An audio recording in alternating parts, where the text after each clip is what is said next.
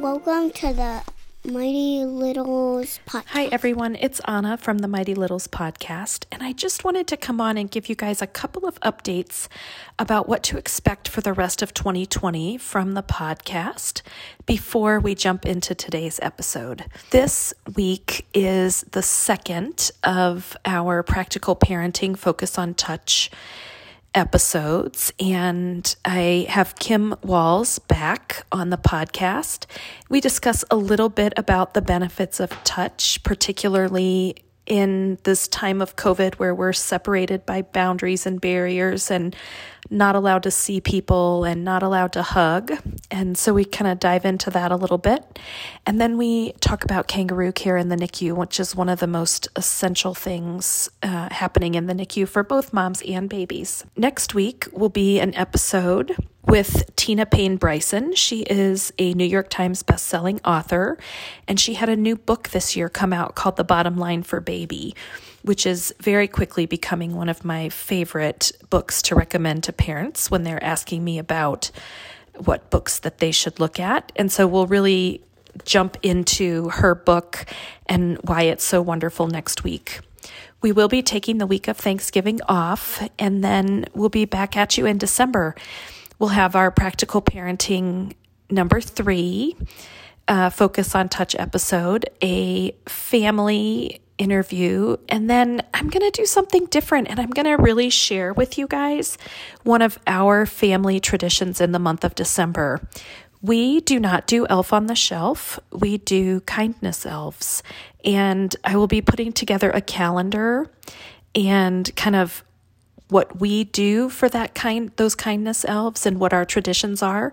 And if you want to follow along with us and incorporate this into your December tradition, we would love to have you. So we'll be putting a lot of that out in the month of December.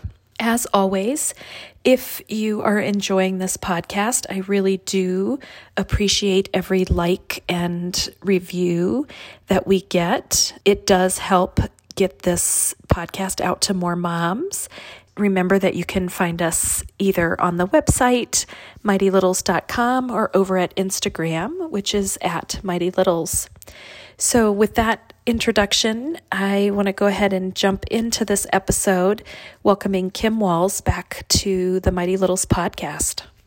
Thank you. Happy to be here. Yes. Last month, Kim and I launched off our Practical Parenting, the Importance of Touch and Connectedness in the NICU, and we are going to continue with that theme today. And you guys, I just am so excited for this series to come out on the podcast because I think, we talk so much about the medicine of the NICU, and these are the practical things that parents want to know. How do I get in there with my baby? How do I touch my baby? How do I connect with my baby? How do I make sure that I am a part of the team? And that's what this series on connectedness is really supposed to help with and to focus on. And so today we're going to dive into kangaroo care with Kim, and I'm going to start us off with a few questions for Kim.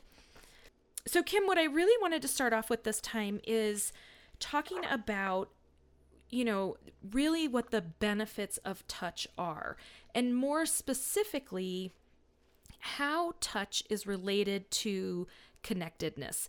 In the time of COVID right now, we have so many barriers between us and the people that we're interacting with. You have special gowns, people are wearing gloves everywhere, you have face masks, you have shields, and we really aren't touching. And so I wanted you to talk a little bit about the benefit of touch and how it relates to connectedness, and then we'll kind of dive a little bit more deeper into how that then relates to touch in the NICU. Okay, you bet. I love this subject. So when it comes to connectedness, I think of that as community and as our ability to resolve conflicts together, talk with each other, collaborate.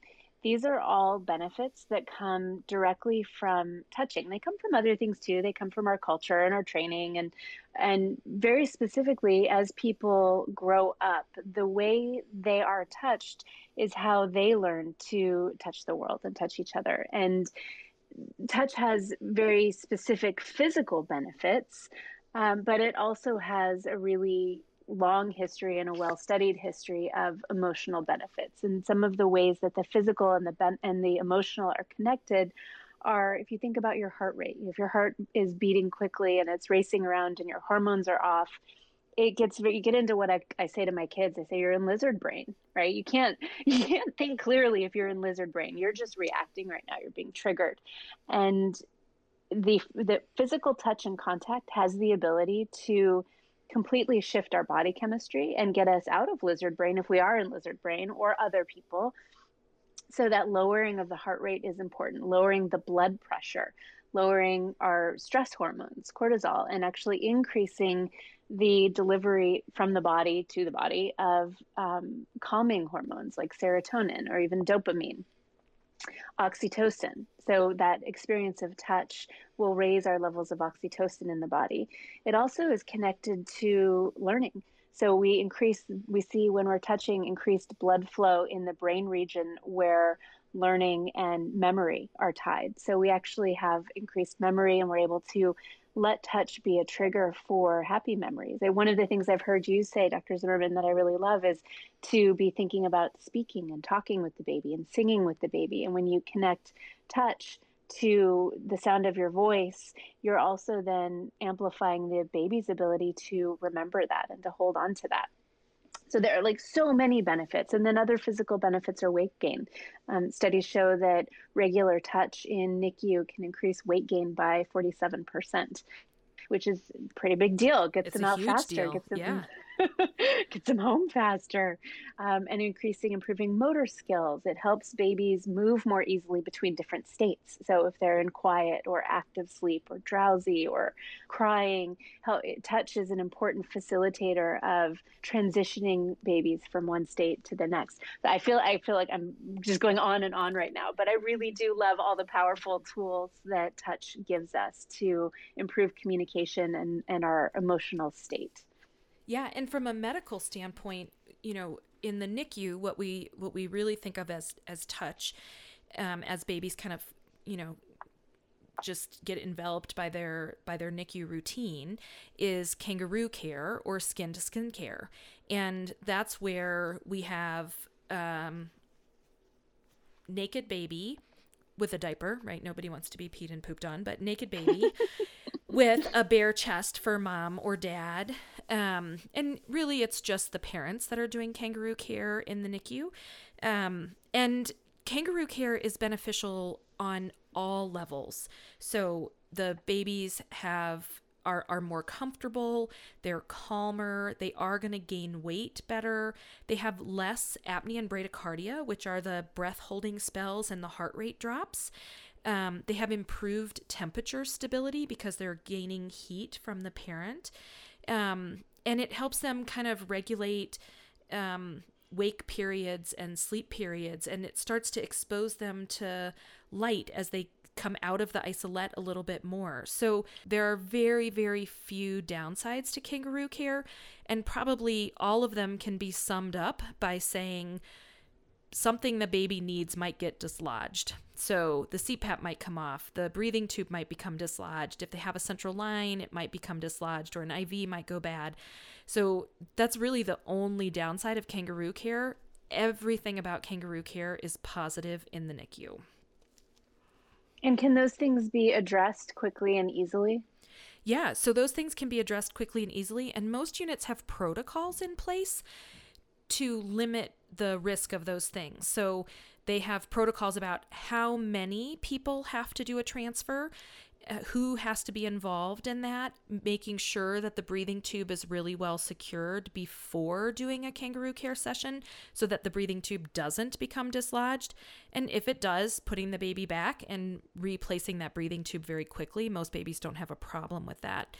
The central lines are a bigger deal. Some units allow you to hold with IVs in the belly button, and other units don't. And there's no way for me to tell every parent out here what that unit is going to do, what their particular unit is going to do, because each unit has their own protocols.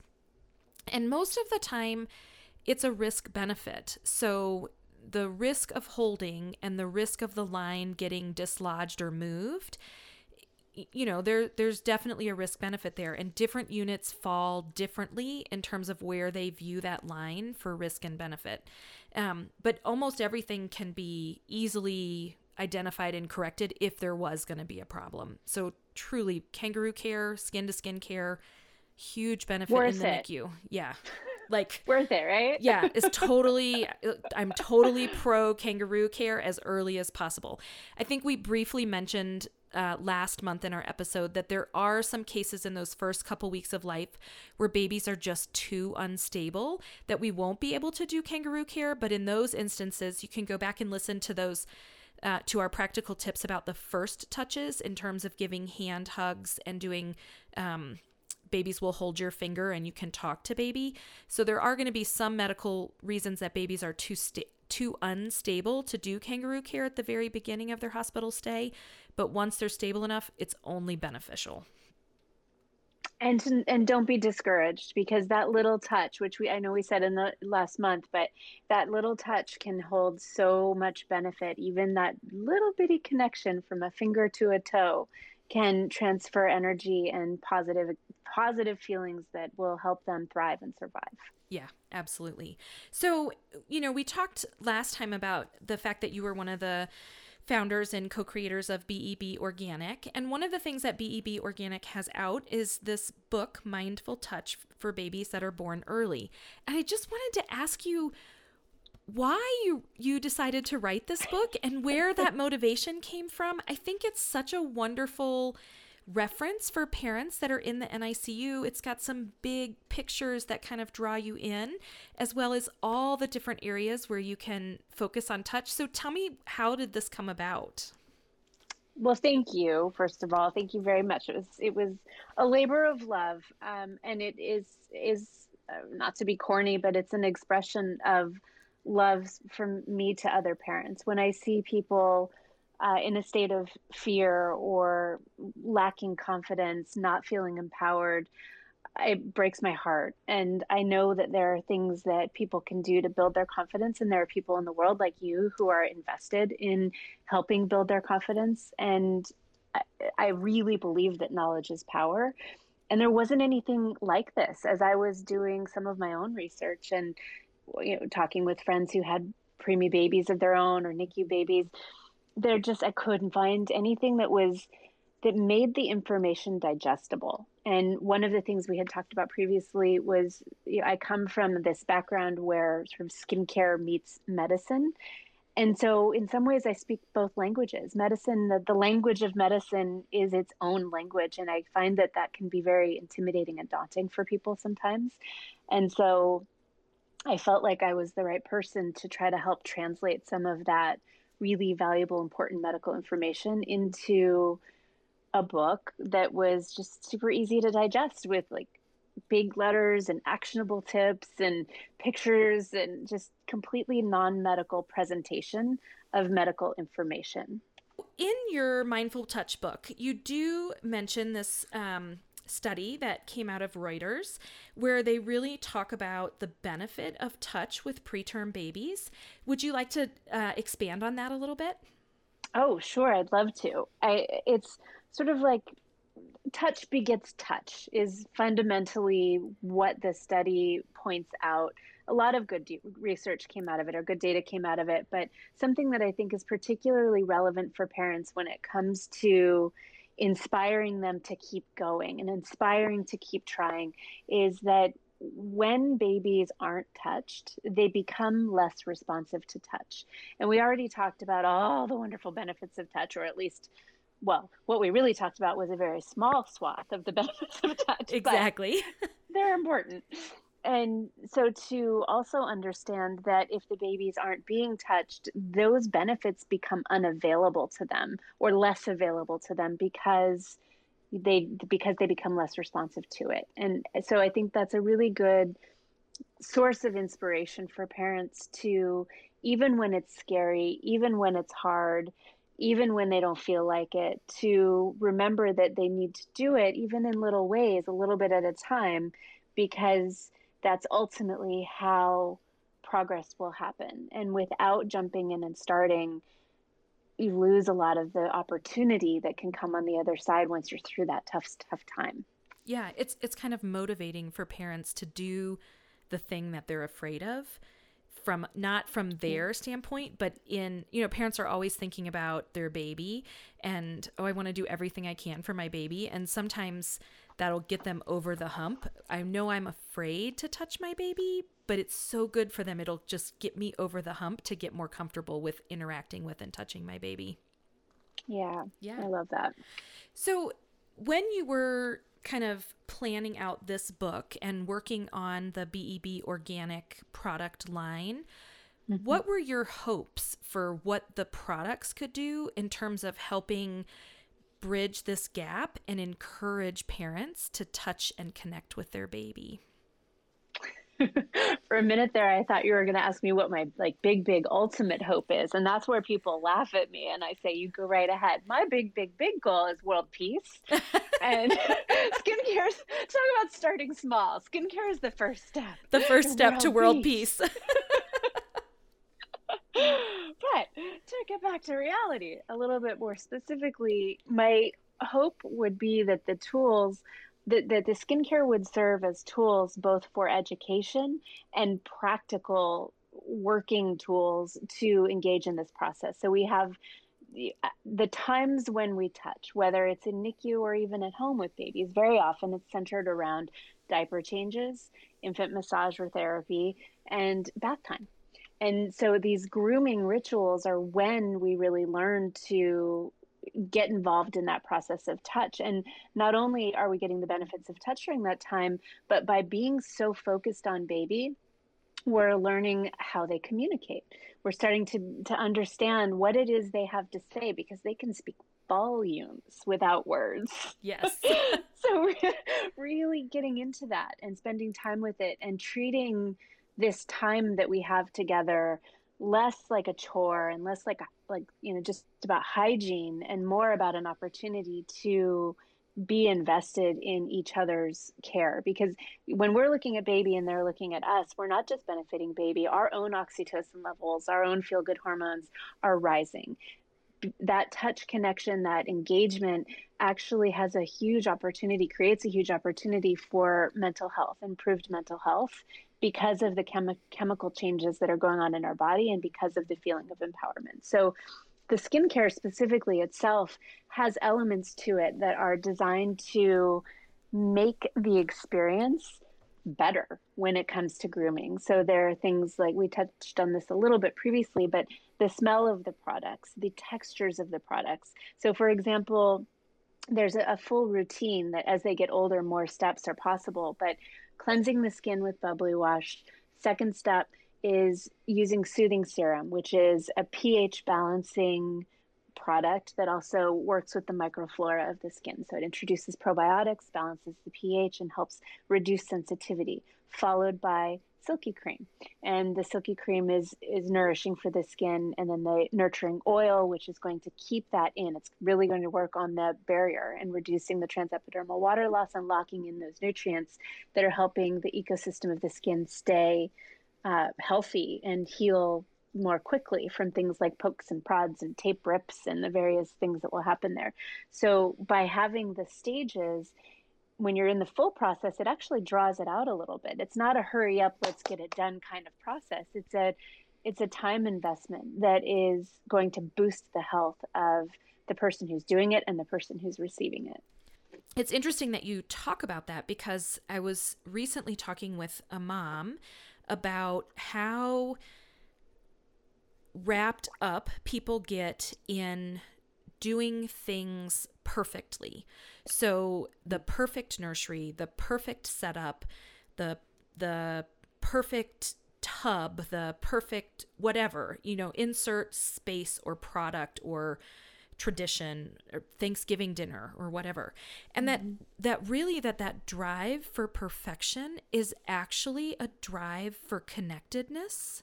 And what we're missing is connectedness, and that we're replacing it with Pinterest perfect nurseries and Pinterest perfect parties. That's a lot of P's to say in a row on a podcast.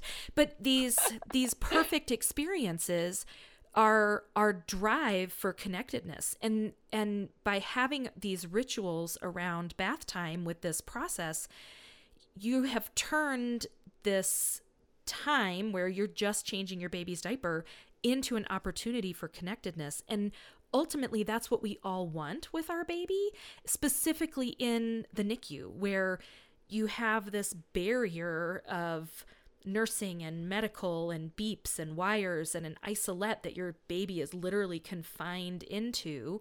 You're looking for that connection. And by having this process, you can get that connection without going down being the perfect line.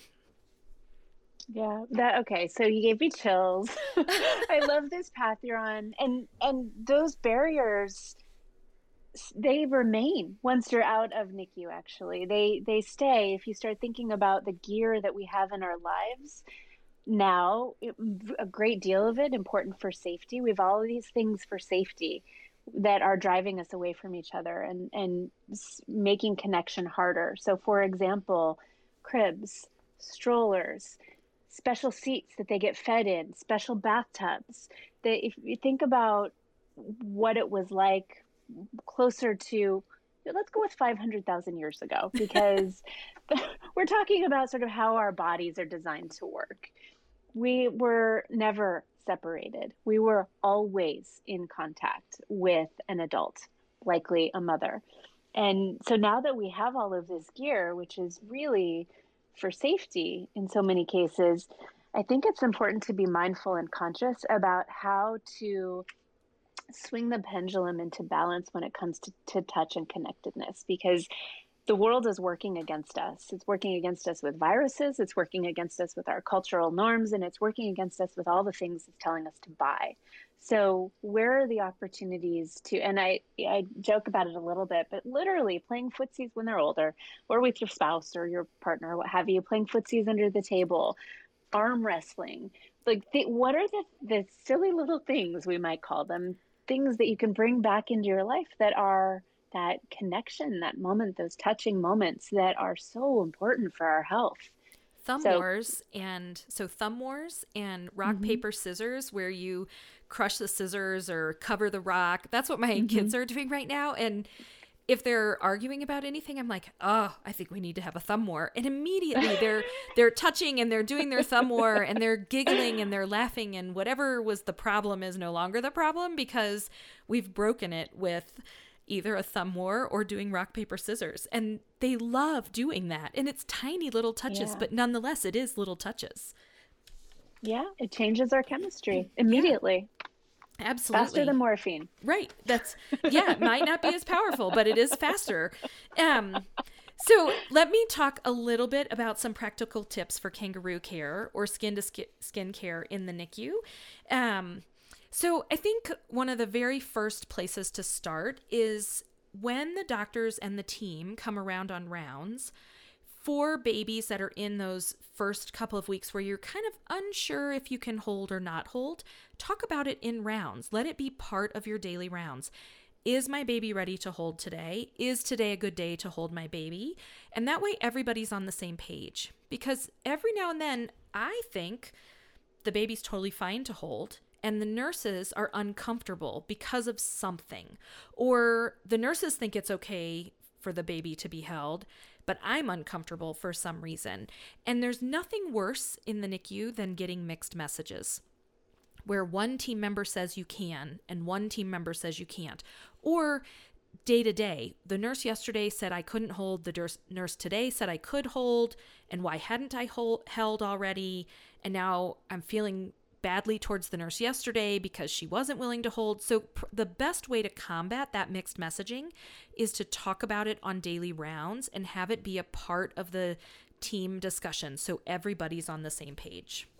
Once you get the go-ahead to do kangaroo care, actually plan it out with your nurse. Say, I'm going to be there at 3:00. We're going to do kangaroo care after the 3:00 cares from 3 until 6. And our ultimate goal is to try to get babies up to being able to tolerate a full set of between cares doing skin to skin. So you do your cares with your baby at 3, then you get everything started and you go to the bathroom first and you sit down and you get all comfy. They put your baby on you, and then you can hold your baby up until that next set of cares. Because all we really want is for baby to sleep and be cozy and put their energy into growing and snuggling, and they can do that on you for a complete set of cares. I always tell parents to avoid really strong scents, not a lot of perfumes. We really want the scents to be natural so that you are connecting with your baby. And I thought this would be a good opportunity for you to talk a little bit about the scents in the BEB organic products and how they aren't super strong. Oh, absolutely. So scent is powerfully connected. I mean, one of our senses, right? We smell, we have touch, we have taste. Scent is an important part in my mind of healing. And I think about it in the same way we draw in different types of healing from all the different kinds of modalities, whether it's Ayurveda or acupressure, or in some cases, aromatherapy. There are so many healing methods and mechanisms from around the world that date back thousands upon thousands of years. And some of them are more newly accepted in Western medicine. And I think part of the reason for that is because we are finally catching up with our data, right? We like to know that things perform according to a certain set of standards that is a different set of standards and a newer set of standards than may have been used historically or in other countries. So when it comes to scent, we are having more and more data available to us showing that certain types of scent can improve health in meaningful ways. So my favorite example of this is the rose oil, and how that specifically calms the body and the hormonal system, and how due to the calming of the body and the reduced amount of stress, more balanced system, the body stops losing so much moisture. So an important factor in skincare NICU is the levels of transepidermal water loss. And when we smell rose, we are very specifically able to measure a reduced level of transepidermal water loss. So I think that's a really powerful point of recognition about what smell can do both for and against you. So lots of different smells, like fragrances in particular. Anything that has the word fragrance on it, I try very hard to avoid just in everyday life. But when around people who are working on healing, or if I'm working on healing, I really avoid anything that says fragrance, because there can be up to 4,000 different unknown chemicals in fragrances, and many of those are known hormone disruptors. So when it comes to the way we have selected scent for these particular skincare products, BEB Organic, we've thought about it from a clinical perspective and made sure that while it does smell good and also calming, and we know for sure that the ingredients we're using have a calming effect on the body, they don't linger, and they're not made from synthetic chemicals. So you'll get that benefit, that immediate benefit, soft smell, and then it will dissipate very quickly. And that allows for the scent of the baby and the scent of the mother to really lead and be those primary stimulants when it comes to that sensory experience. I always tell parents not to wear really strong perfumes, because you can just see that it can stress the baby out. So that's just great. A few more practical tips for dads. Don't shave your hair. Don't shave your chest. There's nothing worse than laying against that stubble for a preterm baby. And for moms, you either want to pump first, or make sure you have on a bra with some pads, because doing skin-to-skin care with your baby is one of the really good ways that you can increase your supply.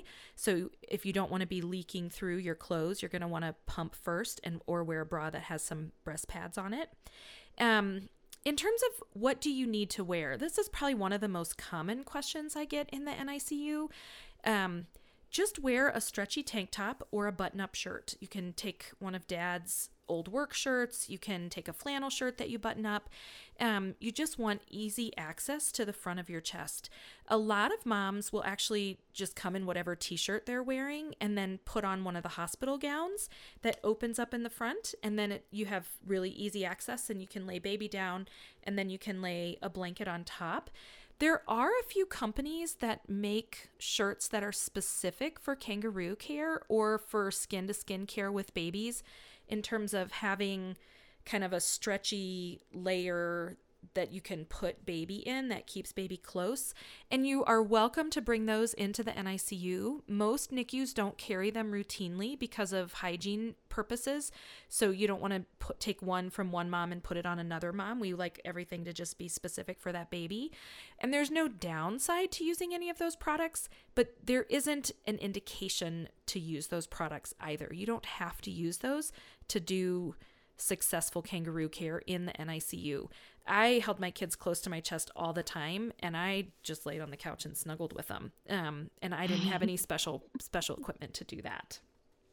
So those are kind of my big practical tips for kangaroo care. Do you have anything to add? No, I absolutely love it. You reminded me of my now 17-year-old this morning. Wasn't prepared for a test he had. And he came upstairs and he goes, "Mom, I need a hug."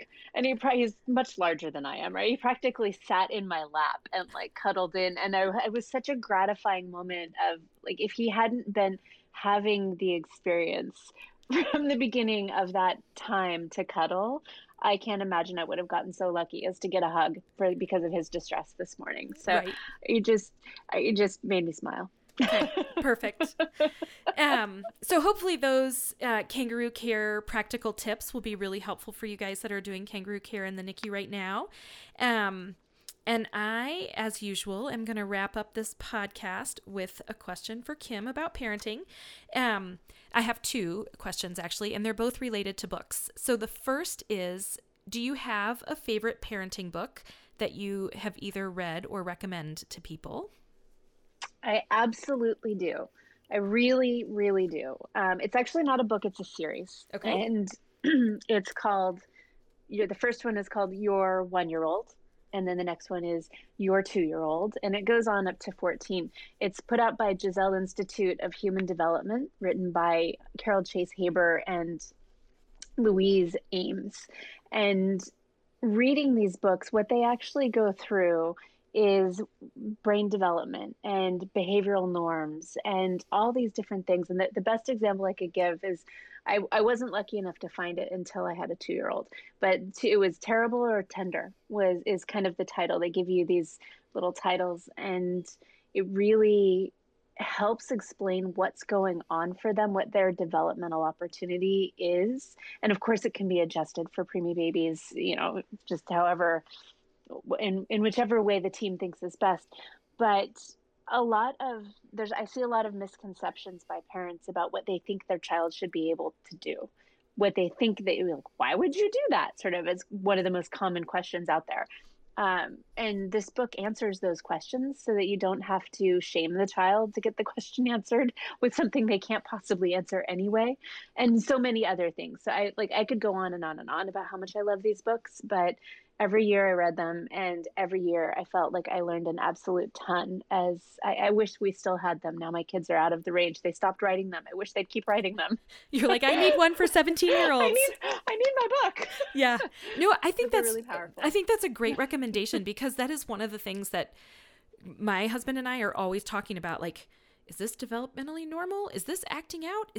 Do we need to worry about this? Do we not? So some examples are lying and making up stories, right? So at what point, when is lying just something they're experimenting with? And when is it actually concerning that you have a, psychotic child or a psychopath for a child who's going to lie and manipulate me, right? So when is the lying just lying and storytelling? And when is the lying an underlying insight into the fact that your child is not a good child?